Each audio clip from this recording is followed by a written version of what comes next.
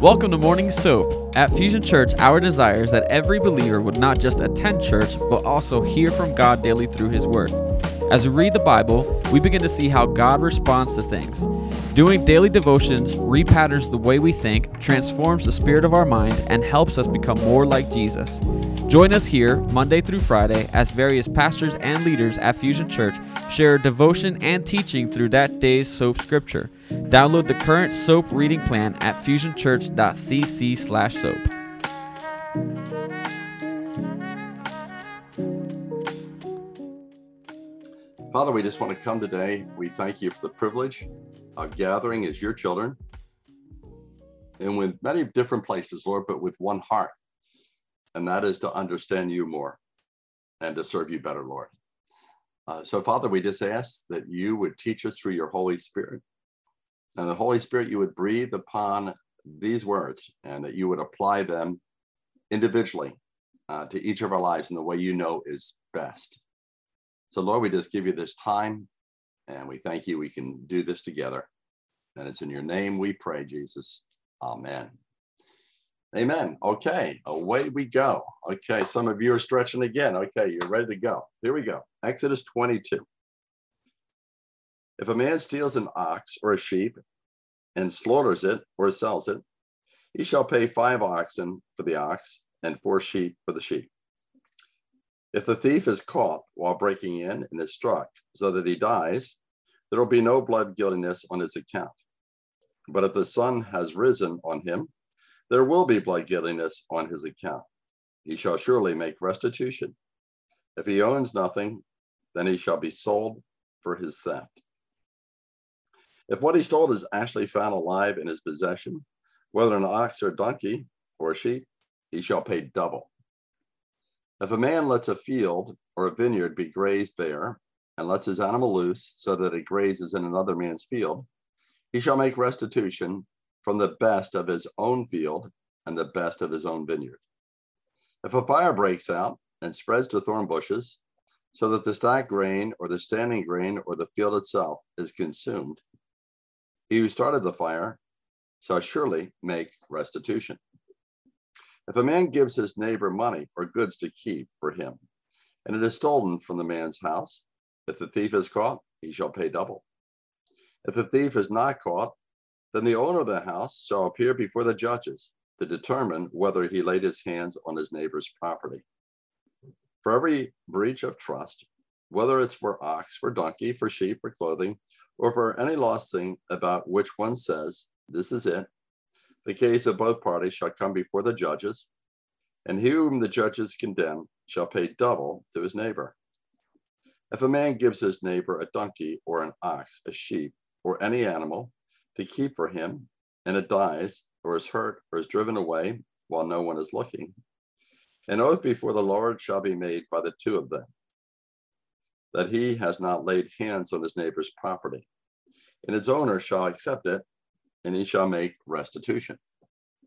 But if it is actually stolen from him, he shall make restitution to its owner. If all its torn parts are pulled apart, let him bring it as evidence. He shall not make restitution for what has been torn to pieces. If a man borrows anything from his neighbor, and it's injured or dies while its owner is not with it, he shall make full restitution. If its owner is with it, he shall not make restitution. If it is hired, it came for its hire. If a man seduces a virgin who is not engaged and lies with her, he must pay a dowry for her to be his wife. If her father absolutely refuses to give her to him, he shall pay money equal to the dowry for virgins. You shall not allow a sorceress to live. Whoever lies with an animal shall surely be put to death. He who sacrifices to any god other than to the Lord alone shall be utterly destroyed. You shall not wrong a stranger or oppress him, for you were strangers in the land of Egypt. You shall not afflict any widow or orphan. If you afflict him at all, and if he cries out to me, I will surely hear his cry, and my anger will be kindled, and I'll kill you with the sword. And your wives shall become widows, and your children fatherless. If you lend money to my people, to the poor among you, You're not to act as a creditor to him. You shall not charge him interest. If you ever take your neighbor's cloak as a pledge, you are to return it to him before the sun sets. For that is his only covering. It is his cloak for his body. What else shall he sleep in? And it shall come about that when he cries out to me, I shall hear him, for I am gracious. You shall not curse God, nor curse a ruler of your people. You shall not delay the offering from your harvest and your vintage. The firstborn of your sons you shall give to me. You shall do the same with your oxen and with your sheep. It shall be with it shall be with its mother 7 days. On the 8th day, you shall give it to me. You shall be holy men to me. Therefore, you shall not eat any flesh torn to pieces in the field. You shall throw it to the dogs. Okay. Well, the overview I get here is that God here is giving laws through which we are to live and to have a full life. God doesn't just give laws to be a pain in the neck. He gives laws because they help us stay on the right track. They help us stay in sync with God's character. And as we live the way he would live, we're going to experience blessing. On the other hand, if we live in ways that are not like God's character, if we break his laws, which come out of his character, then we're not going to experience the blessing, we'll experience the curse. So God's very clear here. He's laying out laws, basically saying, if you keep these laws, you're going to be in sync with who I am, and you'll experience a full life. But I think the key word to me in chapter 22 is the last verse, 31. And you shall be holy men to me. You shall be holy men to me. And I believe the key word there is holy. Okay. There's a verse in Leviticus. We'll get there eventually. Leviticus 11:44. The Lord says this, for I am the Lord your God. Be holy, for I am holy. God says, this is who I am. And I want you to live the way I live. Because as we are synced together and we have a common lifestyle, life is going to flow. You'll be with the stream. But on the other hand, if you act contrary to my nature and my character, you're swimming upstream. And you're just making life extremely hard and difficult for yourself. So God wanted Israel to have a holy lifestyle. And from what I can clearly see, when you flip it to the New Testament, God has not changed his mind. You read the New Testament, God says, I want you to be holy. And that goes right down to the present day between you and I. God is asking each of us to have a holy lifestyle. Again, not holiness that it's a burden or a chore. It's holiness because that's who he is. That's wholeness and that's life. And God says, get in sync with me. Keep my commandments and life's going to go well for you. So God gave commandments, just backtracking a minute, in Exodus 20. That whole commandment thing begins to unfold.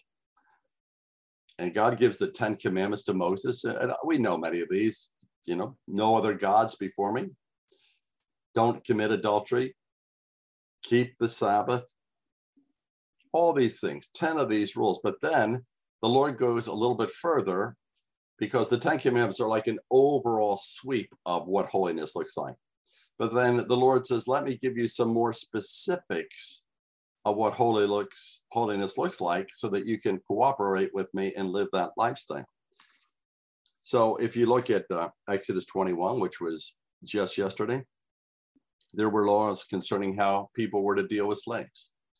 There were laws concerning personal injury. And today we really focus in, Moses begins to unfold what God gave him. In Exodus 22, some more laws. Basically, if you break them down, there's 5 laws about theft, laws about personal damage, laws about dishonesty, laws about immorality, and then civil and religious obligations.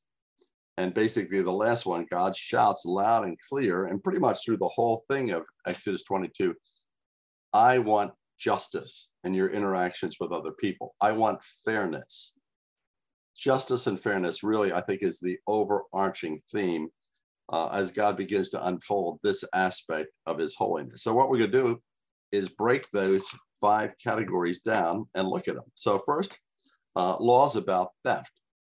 And if you look at Exodus 22:1, if a man steals an ox or a sheep and slaughters it or sells it, he shall pay 5 oxen for the ox and 4 sheep for the sheep.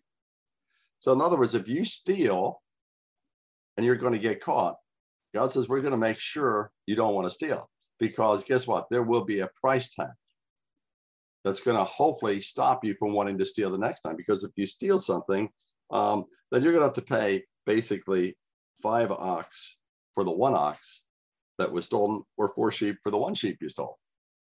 God's trying to keep them in check and say, there's got to be justice, and I hope you learn your lesson. Verse 2, if a thief is caught while breaking in and is struck, that he dies, there will be no blood guiltiness on his account. In other words, if somebody's breaking into your house at night, you can't identify really who that person is. And because you can't identify it, in a sense, there's no bloody guiltiness. You're not going to be, in a sense, brought to court for that. But there is another issue in 3. But if the sun has risen on him, there will be bloody guiltiness on his account. In other words, in the daylight, you'll be able to see what's going on, and you're more accountable because you know what you're doing, and you'll be held accountable for it. So the important thing, though, is about what the thief did. Midway through 3, he shall surely make restitution. So if somebody steals something, this is a big word, restitution. It comes, if you've heard me read the chapter, over and over and over again. Restitution, restitution, restitution. Restitution is basically say, we need to have a fairness going on here. Restitution means to restore with equal value. God said, I want justice. If you do something, there has to be justice because I am a just God. So he says, you basically, if you steal, then guess what? You pay back. But then here, if he owns nothing, then he shall be sold for his theft. In other words, if you can't pay back what you stole, guess what? You're going to be a slave. That's a big, big deal. And again, hopefully, these commands are putting fear in the people so that they don't do what they shouldn't do, because they're going to be having a concern like, hey, I'm going to have to reap what I sow. Verse 4, if what he's told is actually found alive in his possession, whether an ox or a donkey or a sheep, he shall pay double. Again, it's the whole idea of fairness, and even more than fairness. If you do something wrong, you're going to pay up double, making sure that things are done in a fair and honest fashion. If you look at verses 5 and 6, there's laws concerning property damage. If a man lets a field or a vineyard be grazed bare, lets its animal loose so that it grazes in another man's field, he shall hear it again, make restitution for the best of his own field and the best of his own vineyard. In other words, if an animal is let loose into somebody else's property and starts grazing on it, you're supposed to restrain your animal. If you don't, then there's restitution. And it's interesting. It's not cheap restitution. You have to give the best of your field, the best of your vineyard. 6, if a fire breaks out and spreads to thorn bushes so that stacked grain or the standing grain of the field itself is consumed, he who started the fire shall surely make restitution. Again, if somebody is slack and actually puts on fire somebody else's field, guess what? You have to pay that back. So basically, I think what it's saying here is, again, what you sow, you're going to reap. Again, trying to keep some order in society, because if not, things can go into havoc and everybody's doing their own little deal. There's no checks, there's no balances, and things can get way out of hand. So the third category is the idea of laws concerning dishonesty. And this is basically about if you give your property to somebody else for safekeeping when you're away. And then the Lord lays out, okay, what's fairness look like in this specific situation? 7, if a man gives his neighbor money or goods to keep for him, it's stolen from the man's house. If the thief is caught, he shall pay double. So it doesn't pay to be a thief, because if you get caught, guess what? Whatever you stole, you're going to pay double. Okay, again, trying to slow down the evil nature in people by that law. 8, if a thief is not caught, then the owner of the house shall appear before the judges to determine whether he laid his hands on his neighbor's property. In other words, if nobody's around,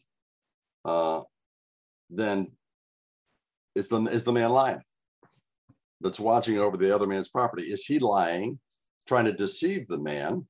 And again, God is into justice and fairness, because if we can't tell exactly who's right and who's wrong, he says, guess what you got to do? When they bring it to the judges. And that's why we have law courts today, to keep some order in society, to keep some kind of a justice and a standard when situations come before the court. 9, for every breach of trust, whether it is for ox, for donkey, for sheep, for clothing, or for any lost thing about which one says, this is it. Here we can, again, the case of both parties shall come, here again, before the judges, and he whom the judges condemn shall pay double to his neighbor. Again, justice. Justice has to be served according to the Lord. The judges will make a decision, and whoever is the person that's the guilty party is going to have to pay double. Again, I think the double is there just to say, you're not just going to have to pay back equal, you'll have to do double. And because of that, hopefully you're not going to be an offender again. 10, if a man gives his neighbor a donkey, an ox, a sheep, or any animal to keep for him, and it dies or is hurt or is driven away while no one's looking, an oath before the Lord shall be made by the two of them, that he has not laid hands on his neighbor's property, and its owner shall accept it, and he shall not make restitution. Again, at that point, an oath has to be given, probably again before the judges. I'm going to be called in for jury duty in October, which is going to be interesting. If you've ever been on jury duty, literally, you're there to determine who's telling the truth, who's not telling the truth. And again, that whole court system didn't start just in our society. This is way back in Israel. God had a means and a way to keep things in order and to do justice. Big deal with justice. I look at 12. And if it's actually stolen from him, shall make restitution. If all is torn to pieces, let him bring it as evidence. He shall not make restitution. It goes on and on and on about the restitution. So I hope you're getting the point. I think that the Lord's trying to make, that I'm trying to lift up here, is God values honesty. He values justice. He wants these things, and God will make sure justice occurs. There will be restitution if somebody does something wrong.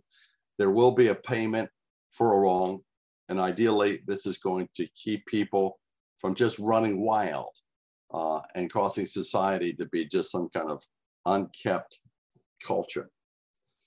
Okay, let's move on a little bit more. This changes it up a little bit. That first thing is pretty much property. 16, if a man seduces a virgin, these are laws concerning immorality, who is not engaged, lies with her, he must pay a dowry for her to be his wife. If her father absolutely refuses to give her to him, he shall pay money equal to the dowry for virgins. So basically, that would be if a man goes up and rapes somebody, you just can't do that and get away with it and say, hey, no big deal. He basically then, in a sense, has to accept her as his wife and pay a dowry to the father. But if the dad says, hey, this guy's a real jerk, he's bad, I don't want my daughter to be with him, the father can cancel that out. And not only does the man not be able to get the woman, the man has to pay a dowry to the father, even if they're not married. So, and a dowry is expensive. So this is going to take a big chunk out of that guy's bank account. Again, what this is trying to do is put limits on mankind's sin. In other words, don't go just jumping women all over the place, because if you get caught, you're going to be accountable, and a dowry is a big amount of money. You will pay the price. 18, you shall not allow a sorceress to live. I was looking again just exactly what a sorceress is. And a sorceress is somebody who uses evil powers and evil spirits. So we're talking about basically this person is not living according to the Ten Commandments. God says, you'll have no other gods before me. And really, a sorceress is really, in a sense, worshiping the devil, going to the wrong source. And God, by the way, is extremely strong here. He doesn't just sweep things on the rug. Oh, well, this is not a good thing. There is a penalty, and sometimes penalties can be very strong because, again, we saw in the beginning, God is holy. He doesn't play games with sin. And when you're starting to mess around worshiping the devil, God says that person's going to die. And again, he does that because it's almost like a cancer. If that doesn't get cut out of Israel, if this person is loose, that's going to influence other people. It's like leaven. It'll go bad. The whole society can go bad. And we see this in the Old Testament where some evil people infiltrate Israel, and Israel pays a major price because those people were not dealt with. So it says, you shall not allow a sorceress to live. 19, whoever lies with an animal shall surely be put to death.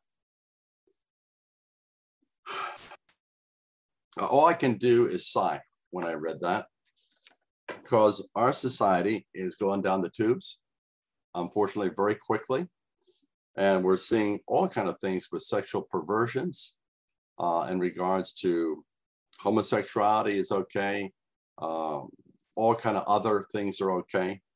I know a Assembly of God pastor that I knew, he said to a group, he says, you know what? It's only a matter of time before somebody that says I'm a child molester, and society is going to say, well, he has rights. He has a right to do that if that's what he wants.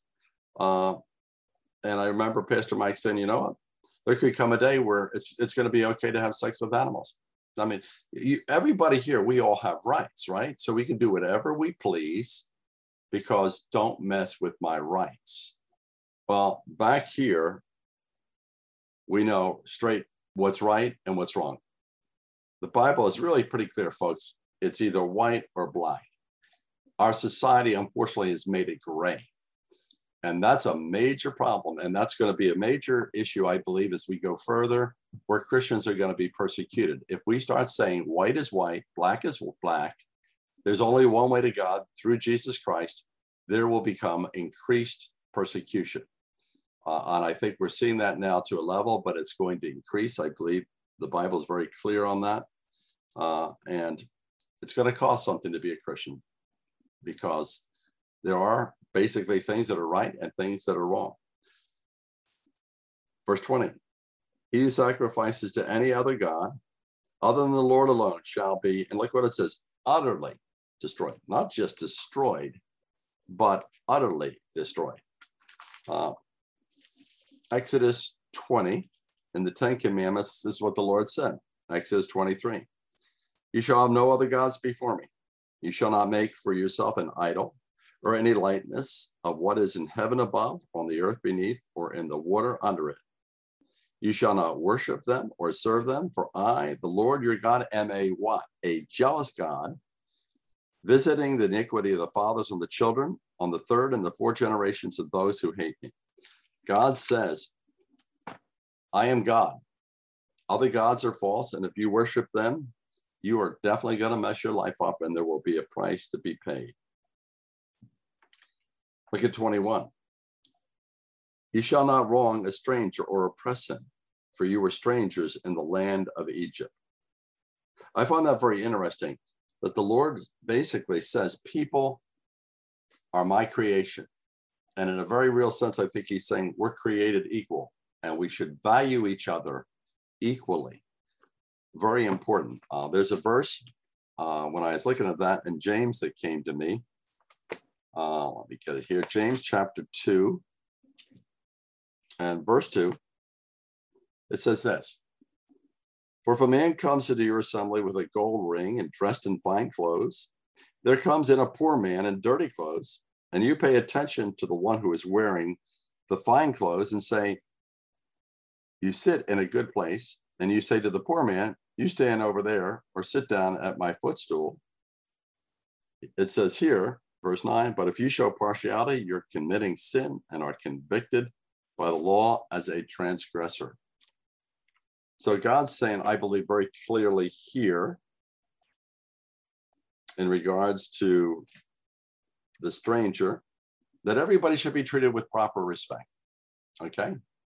Rich, poor, doesn't matter. We should not basically have partiality. Everybody should be loved equally. And he goes a little bit further, very interesting to me. God is very sensitive to people that are in need.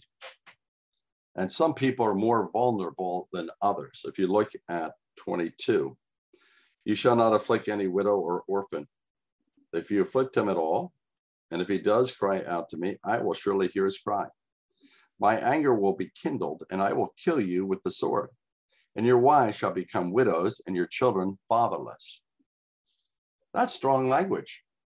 I mean, that's really strong. Basically, God says, I am very, very concerned about widows and orphans. They're very vulnerable. They can be taken advantage of. And I want to be a just God and a merciful God, and I want you to pay special attention.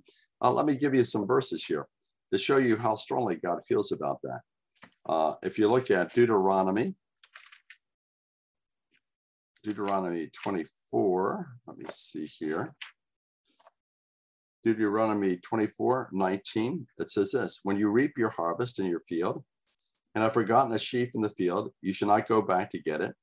It shall be for the alien, okay, that's the stranger, okay, for the orphan, for the widow, in order that the Lord your God may bless you in all the work of your hands. Also, in Isaiah 1:16, it says this, wash yourselves, make yourselves clean. That's what the prophet says. Remove the evil of your deeds from my sight. Cease to do evil. Learn to do good. Here's the word, seek justice, reprove the ruthless, defend the orphan, and plead for the widow. Big deal. If you look again, James chapter 1:27, this is kind of cool. And I'd be interested in how you would complete the sentence. It says this, this is pure and undefiled religion in the sight of our God and Father. Okay. What would you say? The Lord's saying here, this is undefiled religion. God says religion equals, and what would you say? You know, you think about, okay, this, that, you know, holiness, whatever. Notice what he says. This is pure and undefiled religion in the sight of our God. Here it is, to visit orphans and widows in their distress, and to keep oneself unstained by the world. So guess what? I think the Lord said, if you say you're genuine Christians, then you're going to have a real concern for orphans and widows. You're going to have a real concern for those that are not as fortunate as yourselves. And if you look in Acts chapter 6:1, we know there was an issue in the early church about some widows.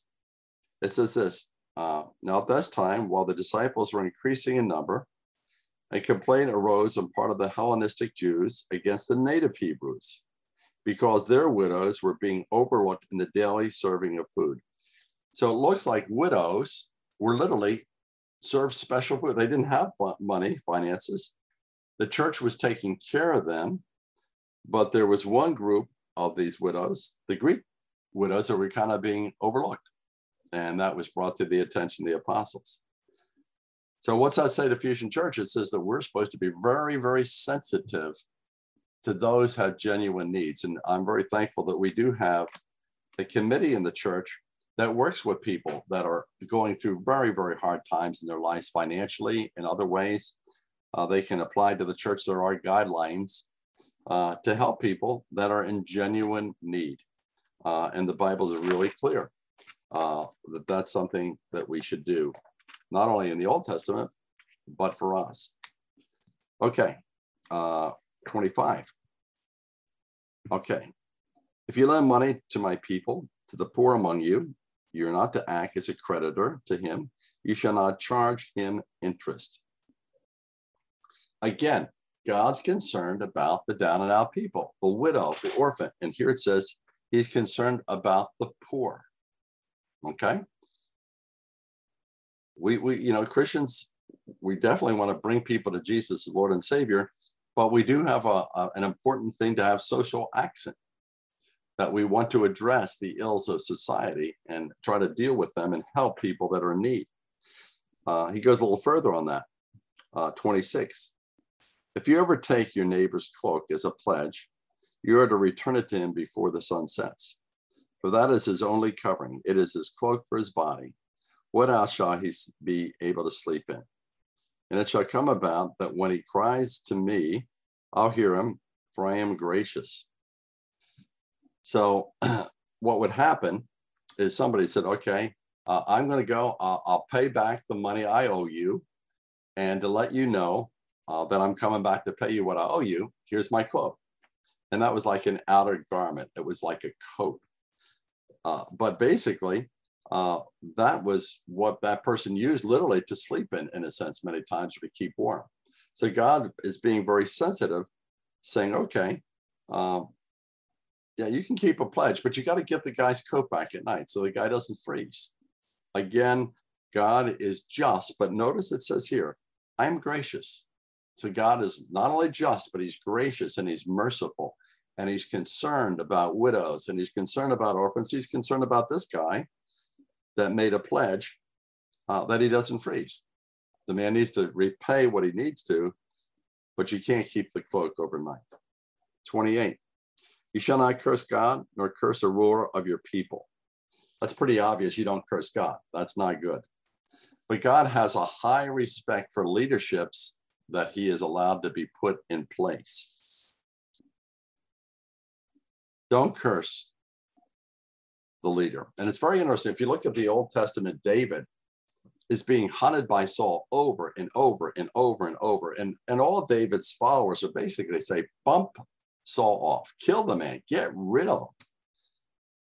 And David doesn't do it, really doesn't speak against Saul, doesn't get revenge against Saul, because he respects that somehow God had put him in a leadership position and David respected that leadership position. So I think what that says to us is we are to respect the leadership position of those that are over us. We need to respect the leadership in our church, Pastor Brennan. God's called him to lead the church and to be accountable. And believe me, it's not always a piece of cake to be a leader, because guess what? He can't keep everybody happy. He's called to lead, and we are called to respect him and pray for him. We're called to have the same attitude toward our president. You may not like President Biden. That's your opinion. You can figure out what you want, but you are called still to respect the office and to pray for him. And let me give you a verse, so you know I'm just not flipping this one out. It says this in 1 Timothy chapter 2, verse 1. First of all, then I urge that entreaties, prayers, petitions, and thanksgivings be made on behalf of all men. Here it is, for kings and for all who are in authority, in order that we may lead a tranquil and quiet life in all godliness and dignity. So it's not only the negative, don't curse the leader, pray for them. Really important. And maybe that's why sometimes our nation is not in the best shape, or our state is, are we praying for our president? Is the society praying? Are we praying for our governors, our senators, that God would give them light, that he would give them wisdom, that he would give them direction? So important. Okay, 29. You shall not delay the offering from your harvest and your vintage. Basically, God had many times different offerings that had to be brought before the Lord. He says, don't dilly-dally with those. If God asks you to do that, then do that. I think that would transfer us. We don't bring harvest things, but I think God would be saying here for us as Christians, bring the tithe to the storehouse, bring the tithe, the 10% to the church, and don't delay. It's an important thing. If you look at Malachi in the Old Testament, it's very clear to me that tithing is not optional. It's what he calls his people to do. And then as we begin to wrap up here in 29, the firstborn of your sons shall you give to me. You shall do the same with your oxen, with your sheep. It shall be with its mother 7 days. On the 8th day, you shall give it to me.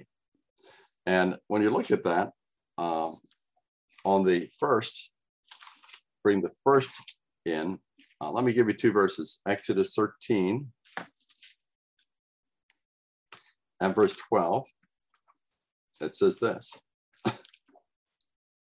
that you shall devote to the Lord the first offspring of every womb, the first offspring of every beast that you own, the males belong to the Lord. Every firstborn of man among your sons shall you redeem. And it shall be when your son asks you in the time to come, saying, what is this?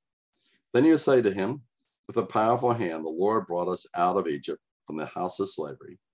It came about when Pharaoh was stubborn about letting us go, that the Lord killed every firstborn in the land of Egypt, both the firstborn of man and the firstborn of the beast. Therefore, I sacrifice to the Lord the males, the first offspring of every womb, but every firstborn of my sons I redeem. In other words, God judged the firstborn of Egypt, killed them, but God spared the firstborn of the Israelites as they were in their houses with the blood on their doorposts.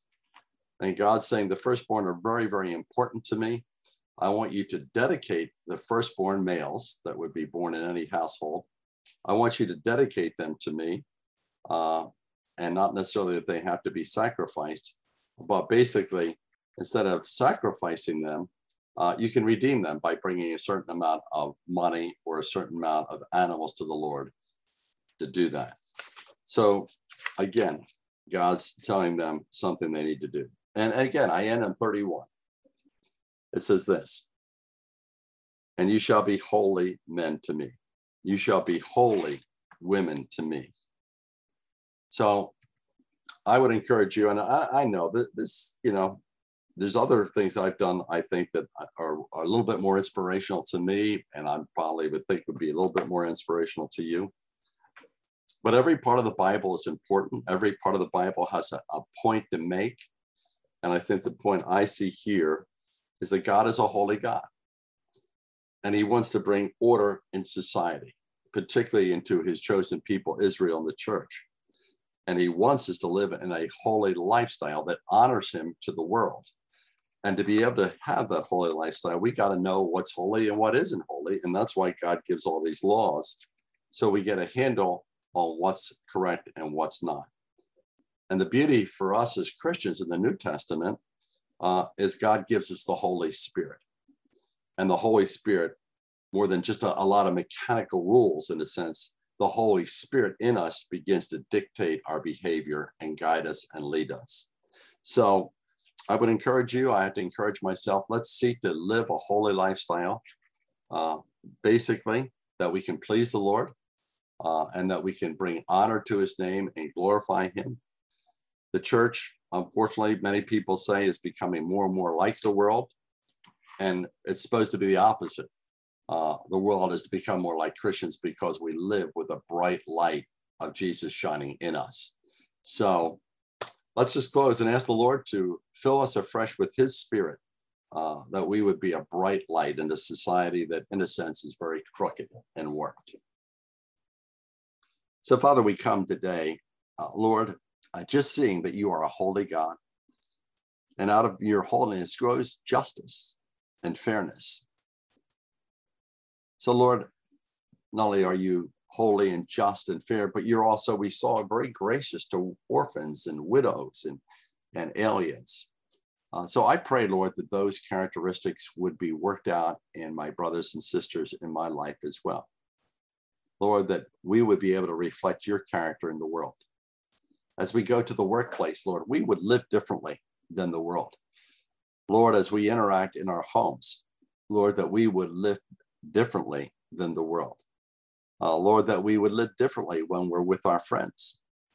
Lord, that we would even live differently when we deal with the gas station attendant, where it be when we interact with the teller at the bank. Lord, we pray that your light in us, your Holy Spirit shining through us, would just reflect all that you are, and that we can make a real difference. So I just pray for each of my brothers and sisters, Lord. Clean us up, clean me up, Lord. That there would be blocks, that they would be removed in us, that you would have a freedom, Lord, to live your life boldly in us and through us. And Lord, we pray it in your holy name, Jesus. Amen. Amen. Have a great day, folks. God bless you all. See you soon.